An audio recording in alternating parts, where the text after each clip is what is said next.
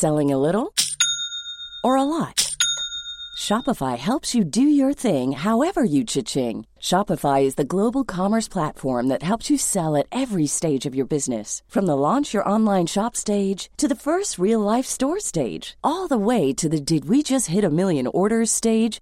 Shopify is there to help you grow. Shopify helps you turn browsers into buyers with the internet's best converting checkout. 36% better on average compared to other leading commerce platforms. Because businesses that grow, grow with Shopify. Get a $1 per month trial period at shopify.com/work. Shopify.com/work. A lot can happen in 3 years, like a chatbot may be your new best friend. But what won't change? Needing health insurance. United Healthcare Tri-Term Medical Plans, underwritten by Golden Rule Insurance Company, offer flexible, budget-friendly coverage that lasts nearly 3 years in some states. Learn more at uh1.com. Quality sleep is essential. That's why the Sleep Number Smart Bed is designed for your ever-evolving sleep needs. Need a bed that's firmer or softer on either side? Helps you sleep at a comfortable temperature? Sleep Number Smart Beds let you individualize your comfort, so you sleep better together. J.D. Power ranks Sleep Number #1 in customer satisfaction with mattresses purchased in-store. And now, save 50% on the Sleep Number Limited Edition Smart Bed for a limited time. For J.D. Power 2023 award information, visit jdpower.com/awards. Only at a Sleep Number store or sleepnumber.com.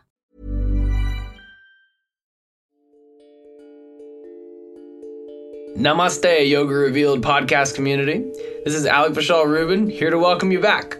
Today, we are honored to share the deep thread of Ashtanga Yoga with you through highlighting Ralph Craig, an LA-based Ashtangi who teaches weekly Mysore classes at Yoga Works, Montana. Ralph illuminates philosophical texts and many loaded terms we often find, demystifying much dogma that can surround our practice. He has a plethora of wisdom to share with us. The Yoga Sutra of Patanjali is where the term Ashtanga Yoga comes from. And in that text, Patanjali sets up the dynamic of practice as that, the practice of finding context, finding content, relating them to each other, seeing the emptiness of the two, and weaving that process over and over and over again. Sit back and dive deep into this visceral practice of yoga with Ralph Craig on the Yoga Revealed podcast. Namaste, Yoga Revealed podcast. This is Alec Vishal Rubin, and I'm so excited to be here with you today.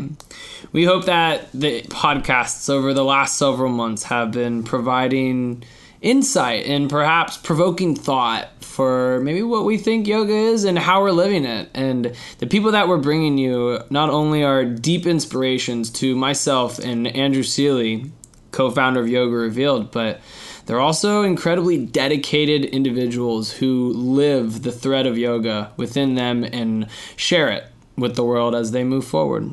So today I'm here in Los Angeles, California, sitting across from Mr. Ralph Craig. And he is someone who I met not too long ago, but we share a teacher and we share a community in light of the Ashtanga Vinyasa lineage. Mr. Ralph Craig. Yes. Thank you so much. Thank you for sitting across from me and sharing with us how yoga found you. Yes. I'm very happy to be here. How yoga found me. I was in school and I had just started to dance, and I had asthma when I was a child, and I had basically a doctor's note out of any form of physical existence, out of any form of physical activity, and I had asthma so badly that I was often hospitalized. I finished a year of middle school from the hospital, so I didn't really do anything physical in that way, and I was always an inside kid who liked to read. So when I started to dance, my dance teacher thought that it would be helpful if I took yoga, but I kept declining. Not out of any particular, I didn't know anything about it. I just had no reason to do it. And then in a scheduling mix-up, because she was also the teacher who took care of scheduling at the school. In a scheduling mix-up, I was placed into the yoga class. And I took the yoga class, and at the end of the term or semester, I was so enthralled by it that I asked the teacher, how could I continue on my own? And she wrote out a modified form of the Ashtanga Yoga Primary Series, which I didn't know at the time. And she told me to read a book by David Swenson. So I did that, and I kept practicing on my own. And then I found out that a few years later, I found out that the guru of that practice was going to be in the States. And so I went to go practice with him. And the practice just grew from that little seed. Wow. How old were you, and who was this guru, for those who don't know? I was 9 years old. What? And the teacher, not when I went to study with Pattabhi Jois, who was the guru of Ashtanga Yoga.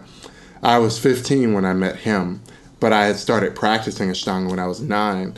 And so for all those years, I just kept doing the little modified sequence that had been written out, and then what I was finding in books and DVDs and things like that. So I practiced on my own largely until I met him. And then after that, I was still largely on my own until I was about 20.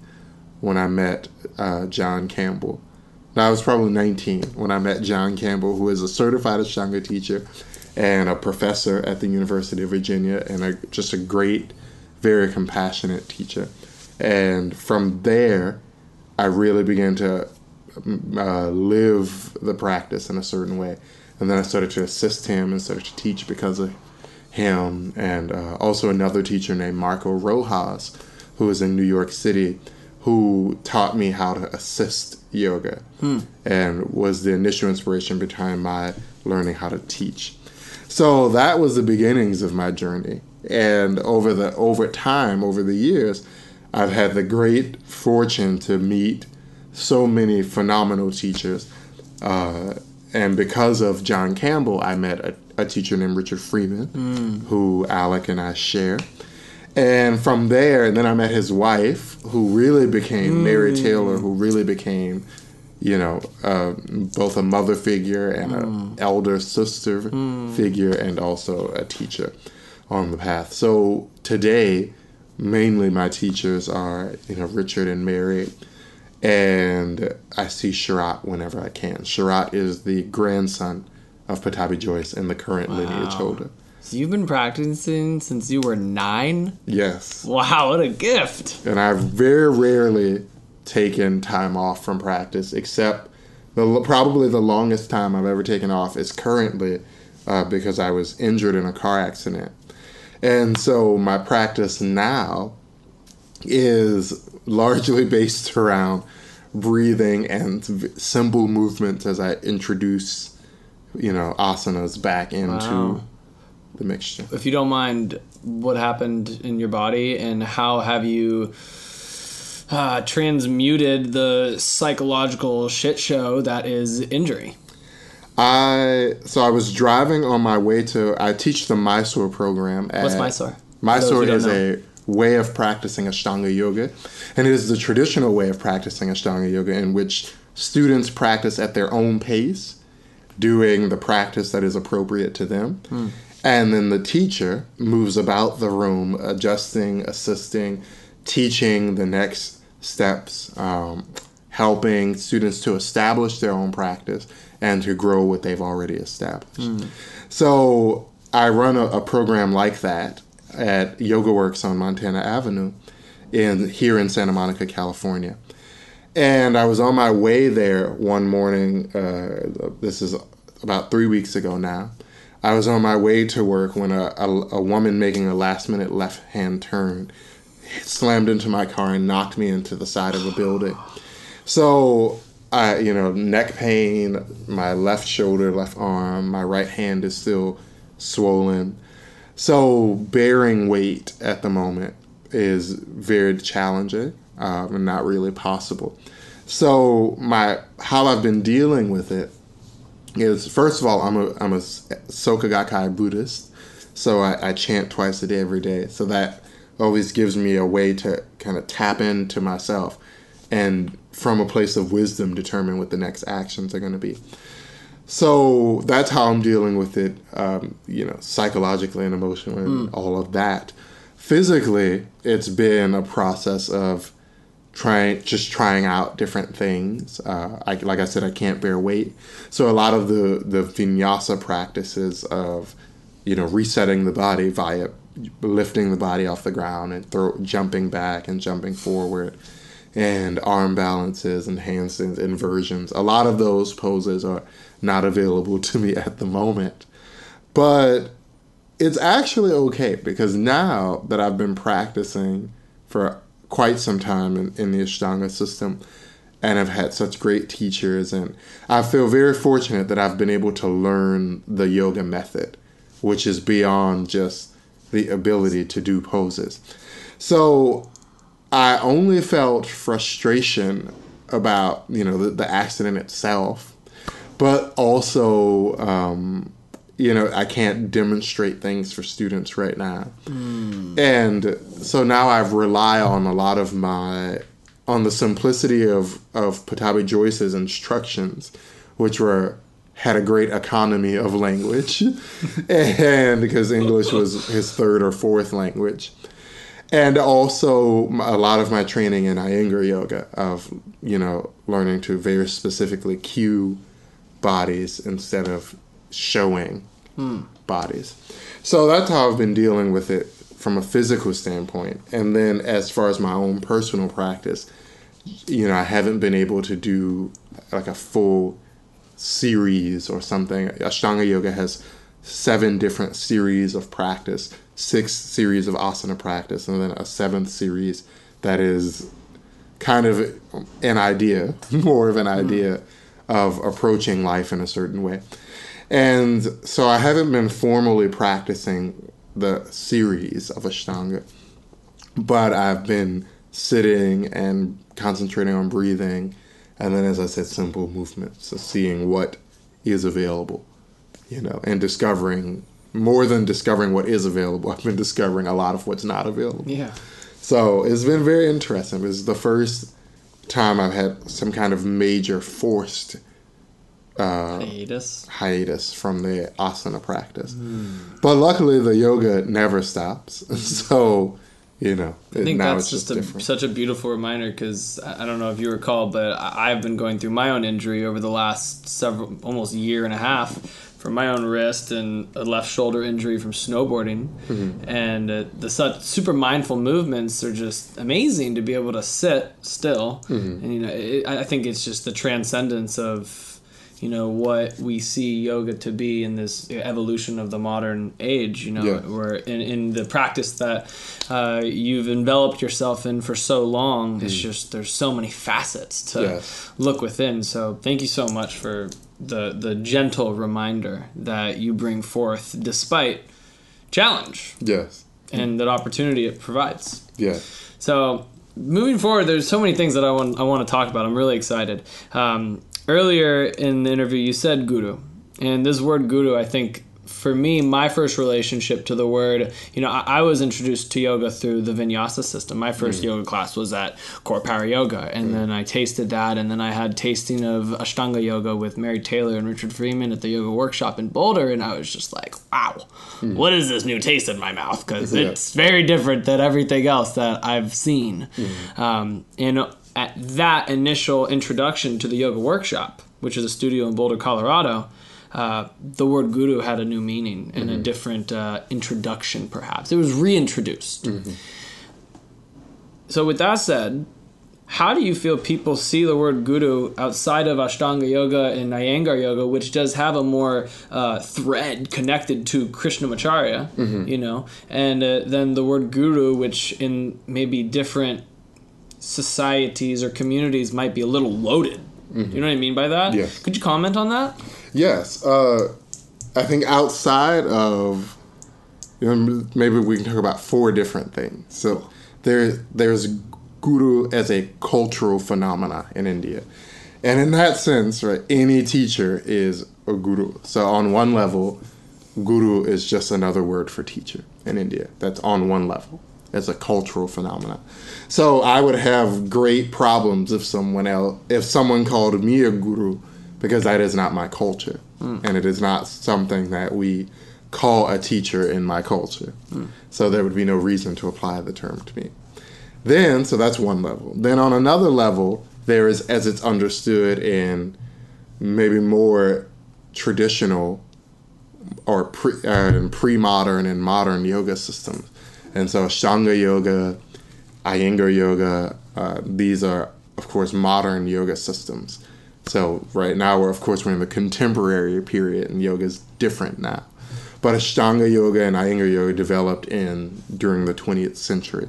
Right, so these are modern yoga systems. And there, the guru of Ashtanga yoga is a man named Sri Krishna Pattabhi Jois. And the guru of Iyengar yoga was a man named Sri BKS Iyengar. And so in those contexts, then, guru takes on this meaning inherent to its grammatical meaning, which is something that is heavy, or something that has gravity to it, something that draws you in.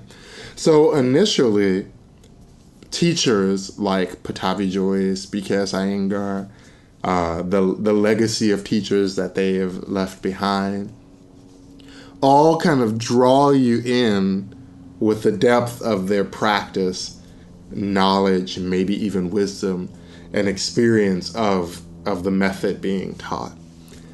And that's a very beautiful thing. Without that, the practice doesn't work. Then there is a third level of the word guru, kind of popularly understood as any number of things, like a fitness guru or a lifestyle guru or a yoga guru. I mean, various terms that has made its way into popular culture. And I think that's a bit silly, maybe inevitable because of globalization and the interaction of cultures, but also silly because outside of a certain context, you're not a bike guru unless you are Indian and you've made biking your way of life. And the gravity of that practice draws people to you in such a way that they are then drawn back to themselves. So then a fourth layer of meaning to guru is then one's true self. But we can easily jump the gun there because people, especially Western cultures and particularly American culture, is this like, I am my own teacher thing. I am my own guru. And then they find teachers and texts that say, the guru is the true self.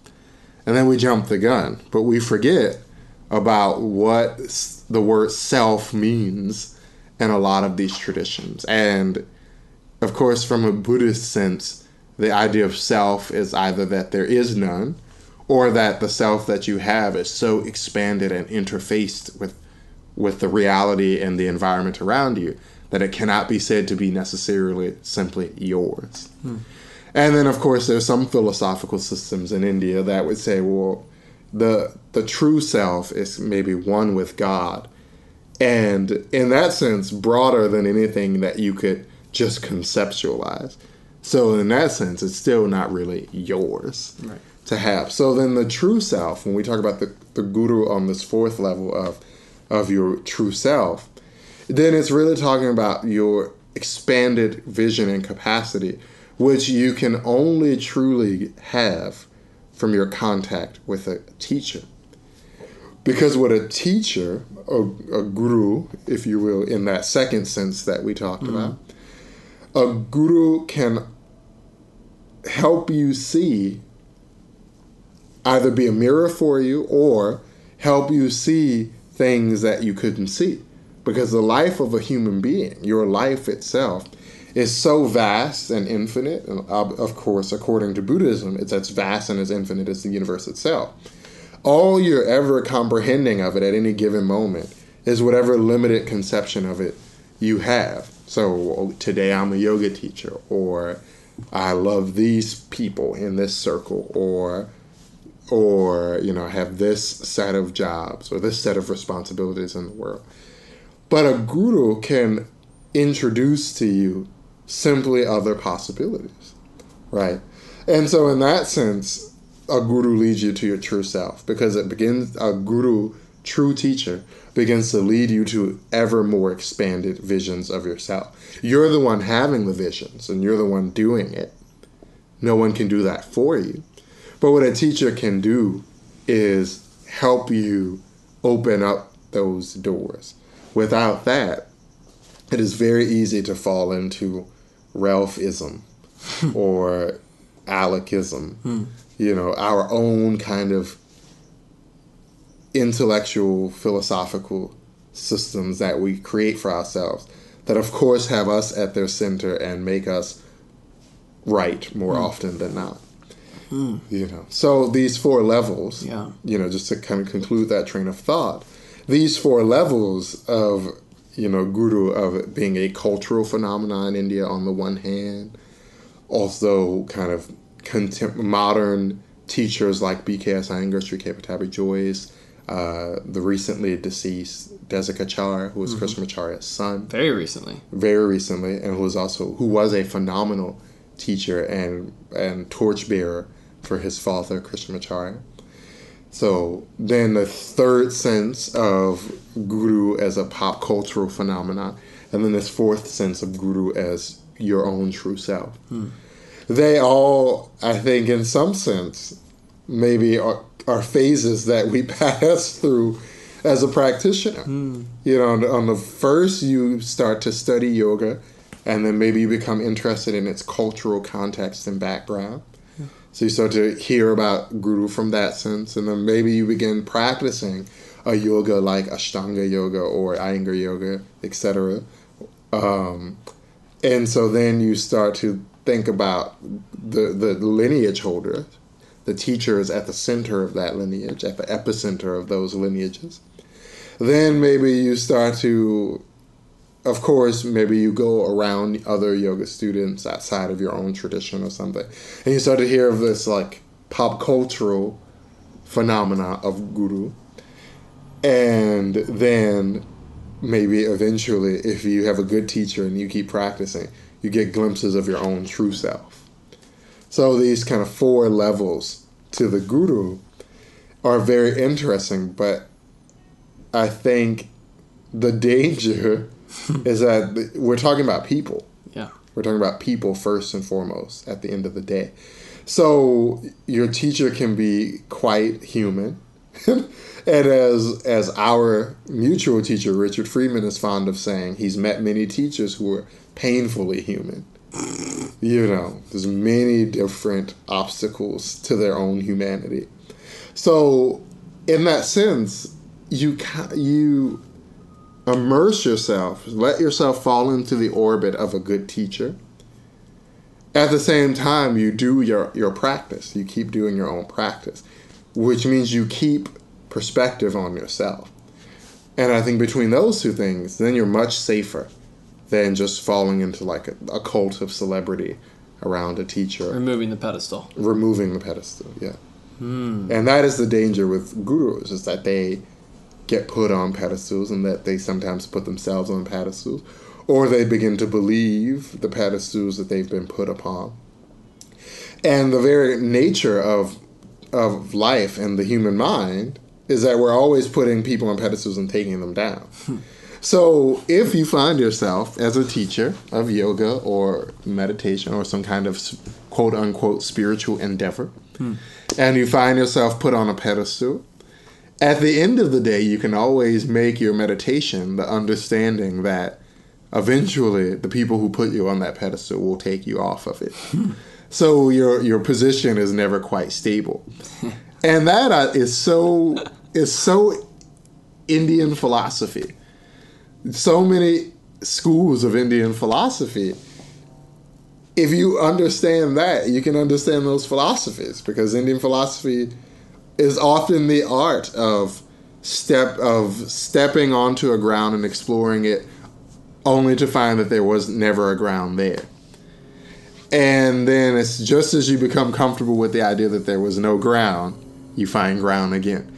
So it's always the Yoga Sutra of Patanjali talks about this over and over and over again. The Yoga Sutra of Patanjali is where the term Ashtanga Yoga comes from. And in that text, Patanjali sets up the dynamic of practice as that, the practice of finding context, finding content, relating them to each other, seeing the emptiness of the two, and weaving that process over and over and over again. So that's why I'm saying this concept of guru is very Indian. It's like Indian philosophy. You're often drawn into somebody's orbit, and then a good teacher, when they've seen that you've been drawn in enough to do some real practice, they disappear for a while. Sometimes that's intentional. Sometimes it's just the way things go. You know, right when you're like, this is the time when I want my teacher to be here for me, they're gone. Yeah. You know, so there's constantly finding a stable ground, having it taken away, right? Rebuilding that stable ground, having it taken away again, over and over and over again. In some sense, according to Buddhism anyway, that is the rhythm of life. You know, if you get used to that rhythm, then you learn to not just deal with it, but you learn to ride it. And then the obstacles that you have in your life you become like a surfer, you know. So I can't swim. A little factoid about myself. I cannot swim. I'm not afraid of water, but I just never quite learned to swim. So when I see a 15-foot wall of water coming at me, nothing in me goes, wow, that's exciting. I'm like, go the other way. But a swimmer, a trained swimmer, or even better, a surfer, a really good surfer, sees that 20-foot wall of water and says, this is what I've waited for. This is what I came out here for. So in some sense, these practices, Buddhism and yoga and all of these different philosophies, in some sense, a lot of the endeavor of Eastern thought is training yourself to become good surfers and good swimmers, with the understanding that the obstacles will always arise. And if you're strong enough to handle them, if you're a good surfer, then that wave is more than just tolerated. It is sought out, you know, like that. Wow. Thank you for demystifying and illuminating the whole, you know, loaded term, guru. Yeah. A few things came up for me. Let's see if I can remember them.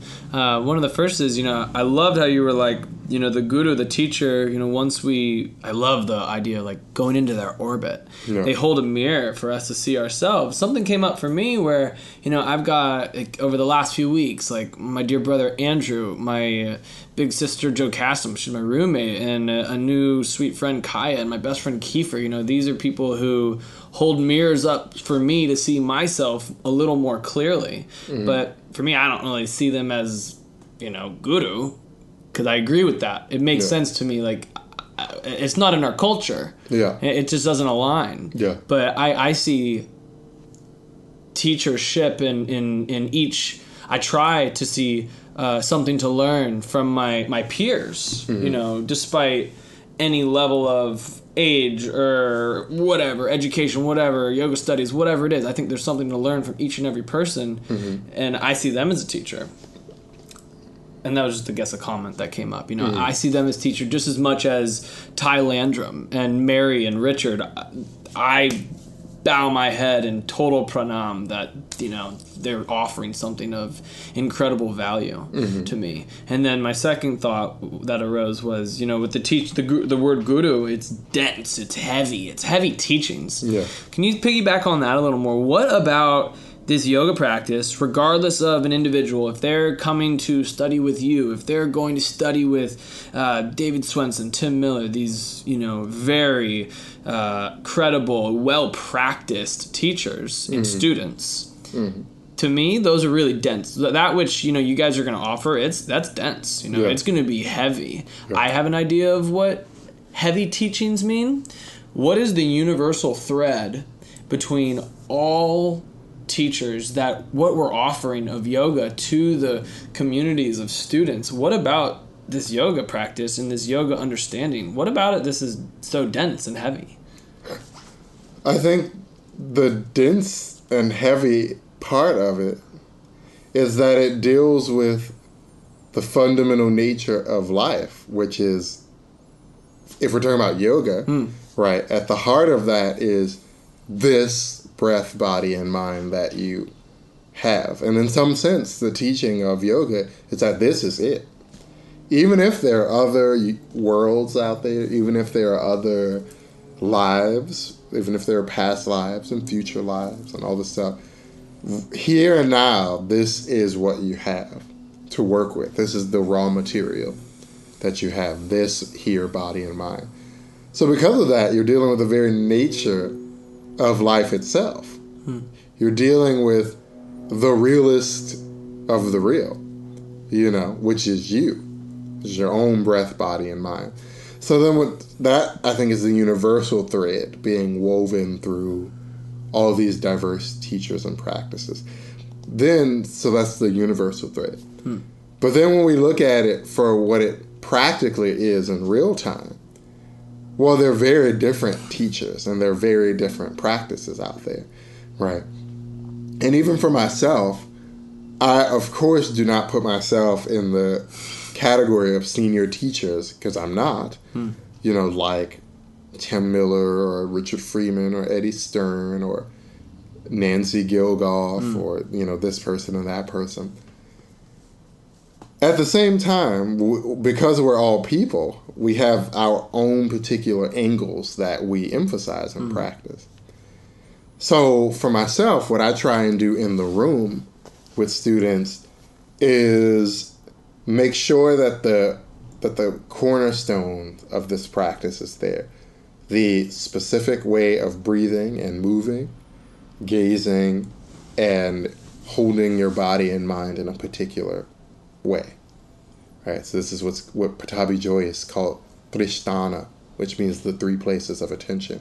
And that's an interesting term. Sthana means to be established in.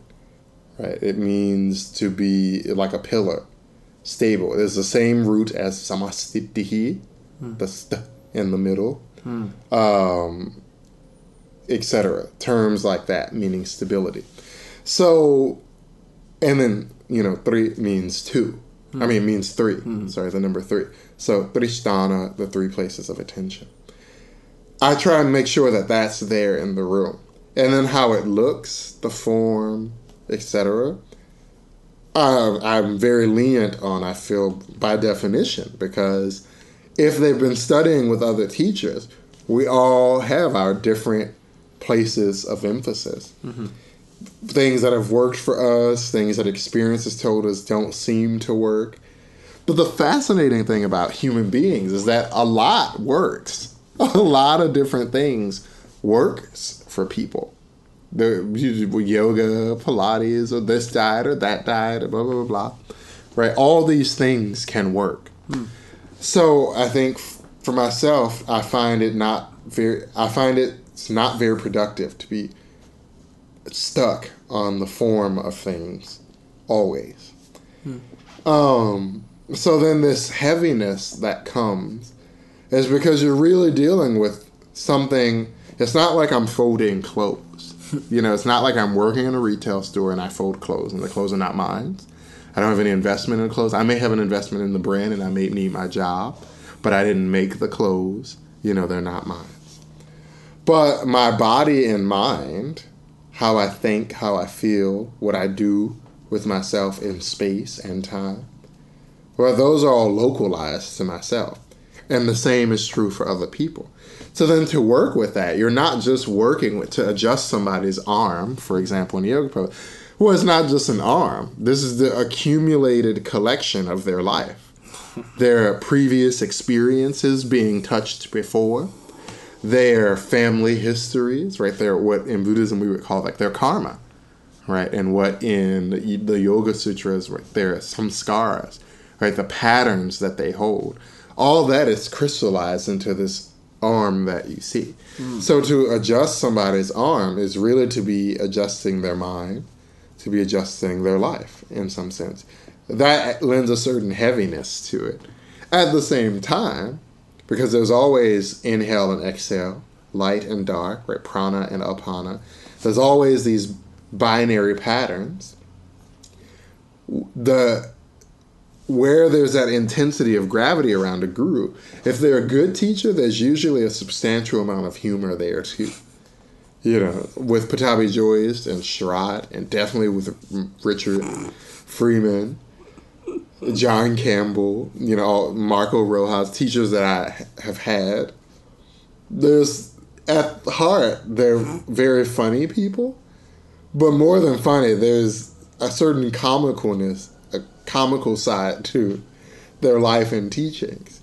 You know, they have their mannerisms and their particularities that, you know, because they're human beings. So in the orbit of that gravity, of that heaviness, there's a point where it becomes light. And I think it becomes its lightest when you realize for yourself what the yoga is. And that is different for different people. However, yoga always has a point. All these different yoga systems have purposes to them. Sankalpa is probably the most important term a yoga student can learn. You know, what is your vision, your intention, your purpose behind the actions you take? Well, all yoga systems have that. And the closer you get to that purpose, and the more you do your own practice in the orbit of a good teacher, the lighter it becomes, you know, to some degree. In my experience. Wow. Thank you. Totally in my own opinion. So, I find that one of the the first few years of my practice, you know, I was in the vinyasa world of, you know, the modern evolution, and I was just going to classes, but I felt this deep, visceral desire to study under someone who has this, like, lifelong dedication to cultivating mindfulness and awareness and practice. And, you know, at that point, Richard Freeman, Mary Taylor, and Ty Landrum, they were revealed into my life, and that was an incredible blessing. But I think that took a long time of patience for me. You know, what could you say to people who may feel like they haven't found their teacher? Could you offer some words of faith, of wisdom, of support to that? Yeah. You know, chapter 2, verse 1 of the Yoga Sutra says, Tapas Swadhyaya Ishvara Pranidhanani Kriya Yogaha. And that essentially means that the Kriya Yogaha, the action of yoga, maybe the practice of yoga, is comprised of tapas, an intensity of attitude and practice, Swadhyaya, to study the tradition, and Ishvara Pranidhanani, which means to have a deep faith, a deep confidence in what you're doing and the goal you're seeking. So for someone who doesn't have a teacher but is seeking that, I think that is timeless guidance to follow, to do whatever practice it is you are doing, even if that is just the vinyasa class on the yoga schedule. I don't do it. I don't enjoy it. But if it is what someone is doing, then to practice, seek out opportunities to learn, to study things, and then to have as your intention to find a teacher. And they will find you, and you will find them. There will be a meeting point, you know. And that may not be for life. The teachers that I've chosen for life. But that maybe isn't the thing to look for at first, because maybe one doesn't know. But if you're just clear that you're looking for a teacher, somebody you can really go deep with, all good teachers are looking for good students too. So now it's a question of these two searches meeting each other. Wow. Right? It's like old DSL. You know, you have to plug in. And then once you plug in, that browser is there. You're connected. So I think that's what I would say for people who are maybe looking for a teacher or maybe thinking about finding a teacher. I would also say even though there's a lot of charisma out there, the magic is life itself. But there's no kind of secret person out there waiting. So they're going to be people, and oftentimes your teacher aren't going to act as you hope they will, especially if they're a good teacher and their first concern and priority is not making you feel good, but in teaching you the method at hand. You might find them to be stricter than you had hoped, or where you expect to be coddled, they may give you sternness, and where you expect or want some sternness, they might coddle you, etc. Like they will always be, because they're a person, never quite in the box you want them to be in. So, for example, Richard, in my relationship with Richard, there have been, especially when I first met him, I wanted him to like me, and I wanted there to be a deep connection. And so badly, because I had idolized this man for so many years. I'd seen his videos and read workshop reviews, and anything I could get my hands on of his, I would.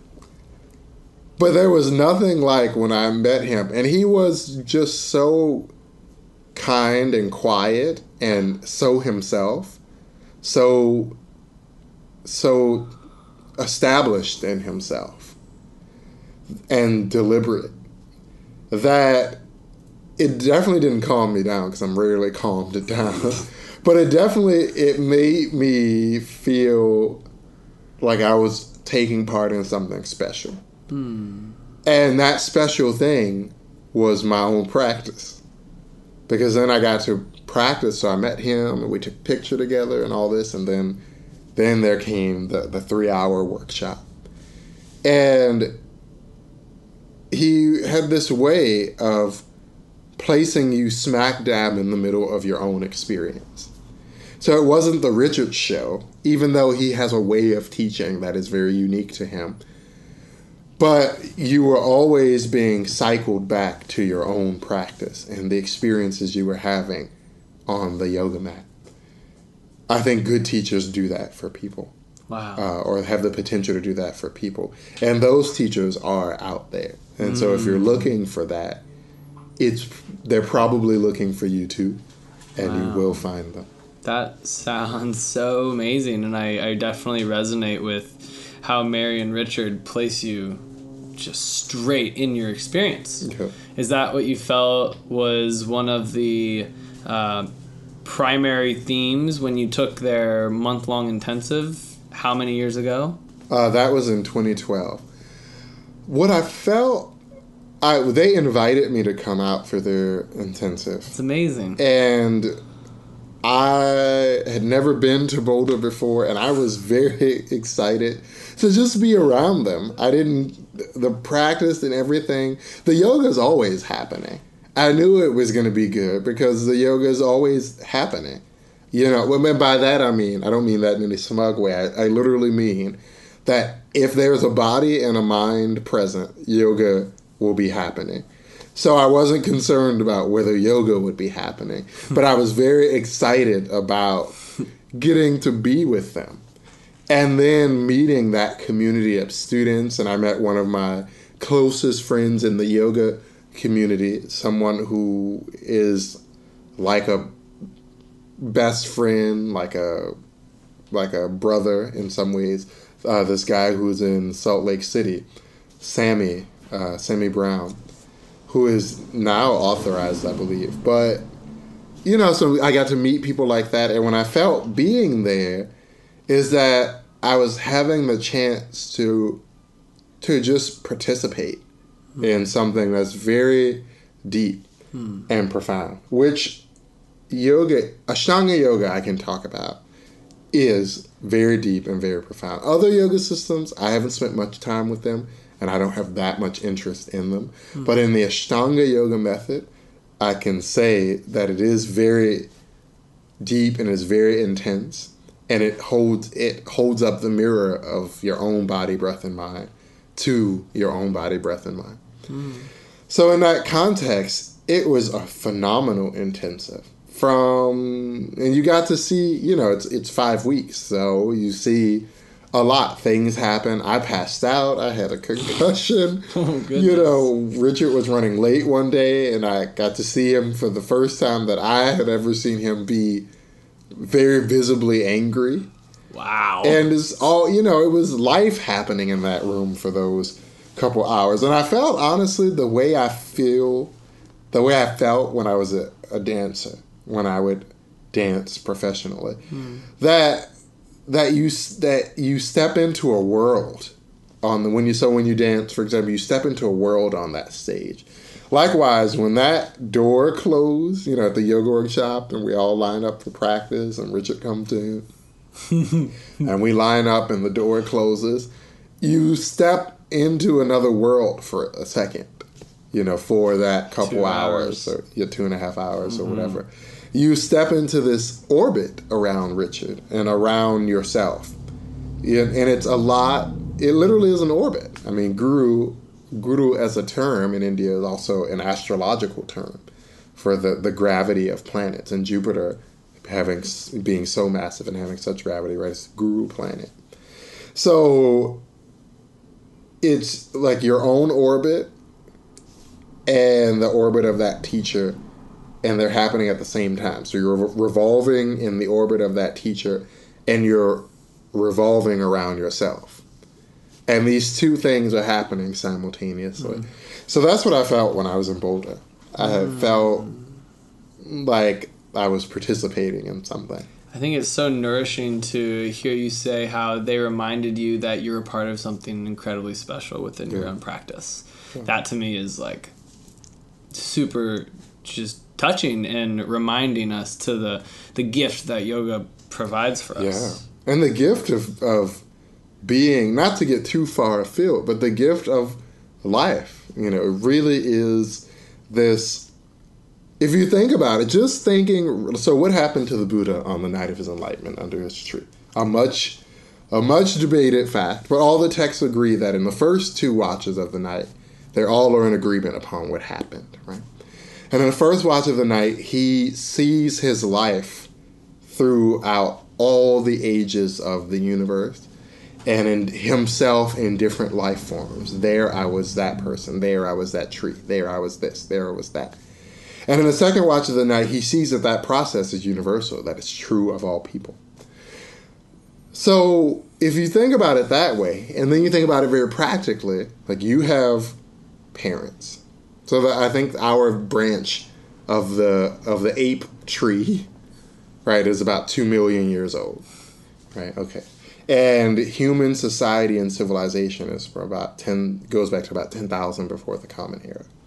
Okay, so that means that going back and back, your parents have parents, have parents, have parents, have parents, have parents. Your lineage, what in India is called a gotra, right? Your line. And that's where we get the word genes from. So your genetic makeup goes back so far into the history of this world, of this planet, of this universe. So that's a very special thing. When you take your seat, at the place of practice, when you roll out your yoga mat, when you interact with people, all of these things, it's particular because it's you, but it also has this universal element of going back to time without beginning. There has been this life force present. So, and you are participating in that in a unique way right now, right? In a way that can't be recreated. The whole universe has led to here, That gives you a tremendous sense of agency and potential for appreciation. And many traditional yoga practices start with prayers or acknowledgments of appreciation for that very reason. Even the Ashtanga yoga tradition starts with, Vande Gurunam Charanara Vinde. I bow to the 2 feet of that teacher who, is like a shaman, like a jungle physician, right? Removing the poison of cyclical existence, giving you knowledge about the, Swa'atma Sukha Vibhuti, the knowledge about, the good knowledge about the true self, or the sweet knowledge about that is the knowledge of the true self. So that appreciation, because then it goes back, my teacher Richard, and then his teacher Pattabhi Jois, and then his teacher Krishnamacharya, and then his blah, blah, blah, blah, all the way back. And if any link in the chain had been missing, it wouldn't be there. Even the unrelated links, like his mom and dad, or this person, that person. I think that's a very special thing. And if we keep it in mind, I think the practice isn't so shamefully austere. People then, I think, can enjoy their practice. Instead of, I had this shift in my practice where I went from viewing my practice as Catholic penance for sins committed and began to really enjoy it for what it was, participation in myself. I stopped. So before, I would practice, and many of my friends know this, I would basically be like, break me. Yeah. Any little pop or snap I would hear, I was like, yes, keep going. And the tears from the intensity would flow, and I'd be like, yeah. Wow. And in our culture, we don't have that many, unless you're Jewish or maybe an active Catholic, or maybe you have a quinceañera, right? Or something, or maybe you're a Boy Scout or something, or you have some native heritage and maybe you get to do a vision quest one day.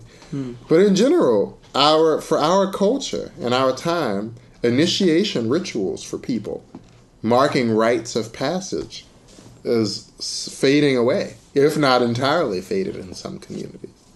So I didn't have, my rite of passage was my yoga practice, going through that, intensity, channeling the fire of myself, rage at social injustice that I experience on a daily basis, this thing and that thing, all that was being channeled not into like violent acts of outbursts or drugs or something, but was being channeled into the yoga for me. So I approached it like the penance rite of passage that it was. But then I came out on the other side of that after like 15 years. Then I came out on the other side of that to a place where I am now, where I really enjoy practicing. And I really don't expect much from it. I roll out my mat, regardless of how I feel, whether I feel like it or not. I don't care how I feel. I roll out my mat, I stand on it, I chant, and then I begin. And what I get is, not to say I don't give it its due effort. My practice takes a lot of effort. But that effort is being held in the context of appreciating myself, not berating myself for eating the wrong thing or some perceived transgression on my own part. So to cycle back, I think too, a good teacher can help do that. Sometimes by indulging you, sometimes by ignoring you. I think Pattabhi Jois was a master at what I called benign neglect. He could ignore you for long periods of time very well. And that in and of itself was a deep teaching, because so many of us, we want validation, we want approval. Say something. Even if it criticized me, even. That's better than silence. Yeah. You know what I mean? But in the silence of yoga practice, right, it's very funny that in the kind of subtle body anatomy of yoga, the throat chakra, the Vishuddhi chakra, the chakra of purification, its element is space, and its sense is hearing. Its sense organ is the ears, hearing, the sense of hearing, and the element of space. So space and deep listening go hand in hand in yoga. And in moments of deep silence that can be created in a number of ways, you can purify yourself. You know, in my experience, you can really be purified by that process. And it's a very exciting thing. And I think on the last day, at the end of my life, I hope to have a good, full life and a good conscious death where I'm fully alert. And I think I'll find, as the sutras say, a deep sense of release. Because I think my practice will have carried me that far. That's the hope, anyway. You know. Total liberation. Yeah. Total liberation, which can be experienced here and now. Yeah. You know, and then in a big way, theoretically, when you die. Having not died recently, I can't say for sure. Not yet. But I have a good inkling of it. And there were so many great teachers that I know of who have passed away. And their deaths at the end were the beginning of something for us. Their end was our beginning. And also for themselves, their transitioning had deep peace around it. So I look forward to it. One day coming. Coming soon. Coming not too soon. No. But soon enough for us all. Yes. But soon enough for us all. Wow.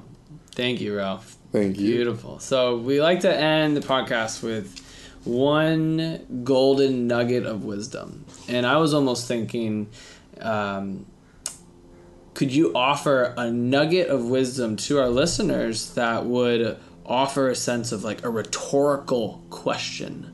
You know, something for them to look within themselves. Like, I don't know. Usually it's just like insight from someone, like a golden nugget of, you know, what they're, something to take away. But I was thinking, do you have a golden nugget that's a rhetorical question for us to look within? Golden nugget that is a rhetorical question for us to look at. I'd like to quote from my mentor in life. Please. Daisaku Ikeda, who is the president of the SGI Buddhist organization. And he says something that I come back to again and again at work, on my yoga mat, in my life, definitely in my relationship life, definitely in my family life. He says, never for an instant forget the effort to renew your life, to build yourself anew. Creativity means to push open the heavy, groaning doorway of life itself. This is not an easy task. Indeed, it may be the most severely challenging struggle there is. For opening the door to your own life is in the end more difficult than opening the door to all the mysteries of the universe. And as I continue to sit with that day after day, and year after year, I'm always struck by the truth of that. That even on the yoga mat, you can learn so many things and be in the orbit of so many great teachers, and still you have to be the one to stand there and begin again. So I think for our listeners, in conclusion, anyway, I hope that all of us will keep practicing. I hope those of us that do not practice will begin to practice. I hope those of us that are practicing will begin to take the practice to the next level.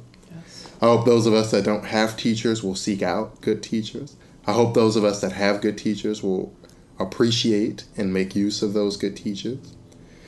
And I hope, more importantly, that we'll always take the time to begin again.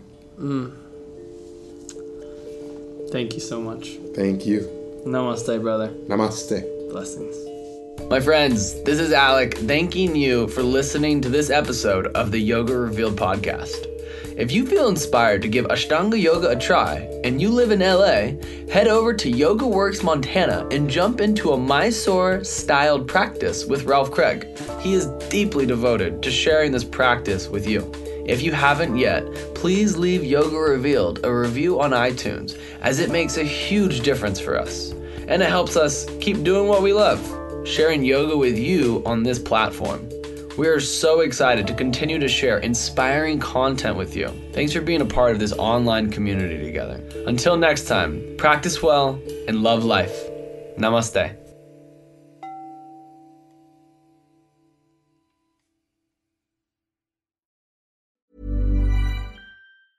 Hey, it's Danny Pellegrino from Everything Iconic. Ready to upgrade your style game without blowing your budget? Check out Quince. They've got all the good stuff, shirts and polos, activewear, and fine leather goods, all at 50 to 80% less than other high-end brands. And the best part? They're all about safe, ethical, and responsible manufacturing. Get that luxury vibe without the luxury price tag. Hit up quince.com/upgrade for free shipping and 365-day returns on your next order. That's quince.com/upgrade.